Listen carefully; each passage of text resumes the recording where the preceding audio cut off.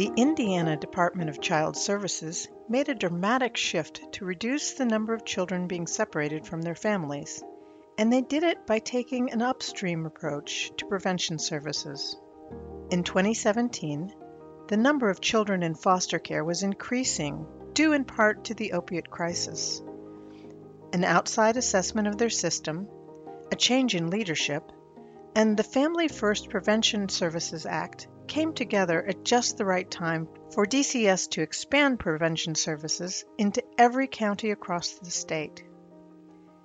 DCS leaders leaned into the research and data and have cultivated strong relationships with system partners and providers to create a child and family well-being system. Listen to a few of the partners talk about what is making this shift towards prevention possible. Hello, I'm Hannah Robinson, the Prevention Services Manager at the Indiana Department of Child Services. Our two largest prevention programs are the Community Partners for Child Safety program and the Healthy Families Indiana program. Both of them are available in every county in the state. I never realized how much time I would spend advocating for funding or money. I'm using data to help support the need for an increase in funding for one of our programs and try to do my best to explain why it's necessary, because I feel like at times it's difficult for leadership to understand how investment in prevention does make a lot of sense financially. It really reduces the economic burden that we experience associated with child maltreatment, serving children and families that have experienced abuse and neglect. It's doing what's best for kids and families, right? In helping them access the supports and meet their needs so that intervention with the child welfare system isn't necessary. We look to see if the families that have participated in either of the programs subsequently become involved with the child welfare system in a formal way. And 99% of families that participate in both of our programs don't. I probably throw that information out there way too much, but it just shows that what we're doing is working, and we should continue to invest in programs that are working. I would say it's just important to make sure that you bring all the right people to the table. In Indiana, we've been really lucky that we have a lot of long-standing partnerships with our community stakeholders. We often include other state agency representatives, various provider partners, philanthropic groups, and families in any of our project plannings. We also think that it's beneficial to create a shared vision, mission, and approach with the folks that we're working with and outlining what their contribution will be and what kind of commitment is expected from them to participate in whatever we're working on. We really rely on our provider partners to identify who else should be involved in the conversation. That's constantly evolving. Who else do we need to bring to the table? What adjustments do we need to make?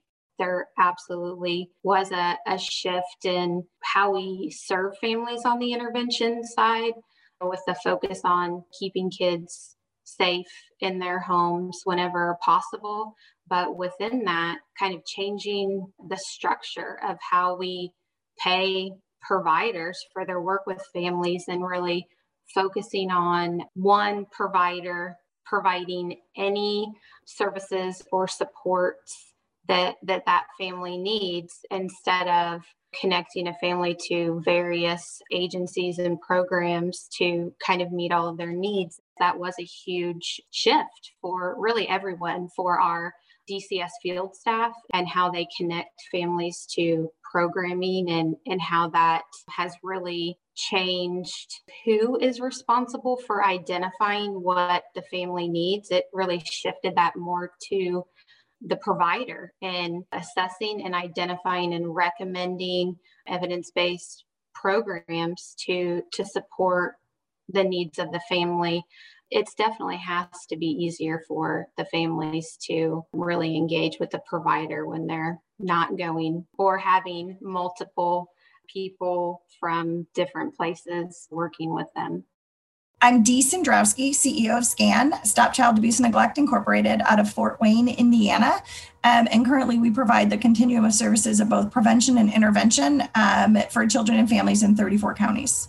I think our partners at DCS shared a vision, and it just happened to be the vision that I have had for child abuse and neglect for a while, right? I mean, I wake up every day to close my doors because intervention is not needed and abuse and neglect doesn't happen. And the only way that I can do that is to create safe avenues in our community for families to go to and resources and have everyone talking about the fact that this is preventable. I think it's just being willing to engage in that conversation and having an open mind and listening, because what I might think from a practitioner's perspective on how to prevent child abuse and neglect or even how to intervene in it might be different from somebody else's perspective. It's okay to really think about stepping out of your traditional collaborations. Typical collaborative entities are usually other providers that provide the same service, my funding sources. But what has been really exciting is pulling into, I would say, the manufacturing sector, or pulling into city government and really working with our legislatures on different things as it really relates to children and families' educational systems. And so I think it's really important to sit back and say, as a community, we're defining the future of our community and our children.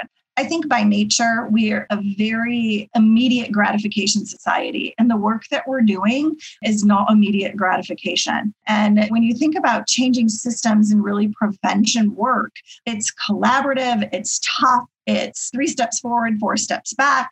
It's making sure you have the right partner. And so being okay with finding different ways to fill your bucket and having patience and measuring your success in maybe smaller doses instead of, hey, this is the end goal. Because, I can only relate it back to family systems work because that's just rooted in where I am. Systems don't change overnight. We model and mirror the work that our families go through. So being willing to work through all of those things, I think, is probably the best advice that I could give, being willing to come to the table and just openly talk about what you're experiencing and how we can then move forward. Now, I'm not saying all the conversations are easy because change is never easy. It's a collaboration. People have to bend. People have to move in different directions. You have to be willing to step out of the side of the box, admit that you may not have the right answer, and be willing to try something different. All of which we're asking our families and children to do when we're intervening with them. And so we cannot ask them to do something we're not willing to do ourselves. I'm David Reed, the Deputy Director of Child Welfare Services for the Indiana Department of Child Services. I have been at DCS now since September of 2017. I've been a social worker my entire adult life. It's kind of ironic that we are in this conversation about prevention because when I first came to the department almost 4 years ago, I'm confident Indiana would not have been a state that would have been looked at as a state to talk about prevention work because we were one of the worst states in the country when it came to rates of removal and kids coming into foster care. We could not remove our way to child safety. In trying to do so, we were really creating a lot of damage to child well-being. Learning patience was a difficult thing for me, but I was persistent. That patience part was really difficult, and I kind of wanted to rush in like a bull in a china shop sometimes, and I had to get pulled back and remind to be collaborative, that we can't do this on our own. DCS, or David Reed can't on his own. We need providers, we need CASAs, we need judges, we need other stakeholders, and we'll take help where we can get it to really get where we want to go as an agency. We've completely shifted how we reimburse for services as a state, especially for our prevention of removal cases. We are trying to listen to the people who have been involved in our work, families, kids, older youth, and providers too. We're really trying hard to engage and support families differently now, and tons of communication. That's one thing I would definitely stress to anyone trying to make system changes is you got to have lots of consistent communication. Every 2 weeks, we have a conversation with all 95 of those providers that have that contract. And we talk about cases, we talk about expectations, we talk about numbers and data. We spend a lot of time talking about why the data matters. We're able to demonstrate that this is a better way to keep families together and do it safely. Not only are more families together and fewer kids are in foster care, we haven't had an increase in fatalities. If we can recognize keeping families together in the first place, we'll create healthier adults when today's kids become tomorrow's parents.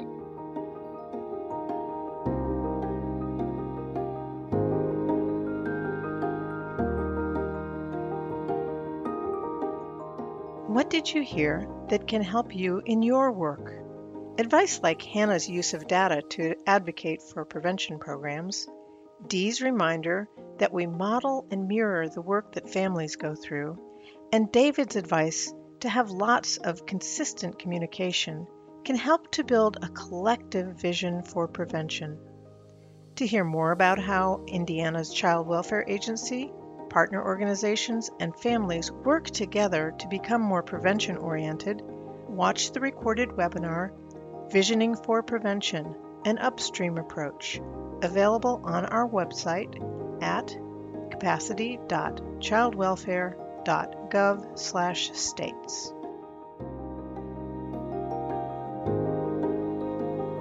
This podcast was created by the Capacity Building Center for States under contract number HHSP 2332-015-00071I, funded by the Children's Bureau, Administration for Children and Families, U.S. Department of Health and Human Services. The opinions expressed by individuals quoted do not necessarily reflect the views and policies of the Children's Bureau.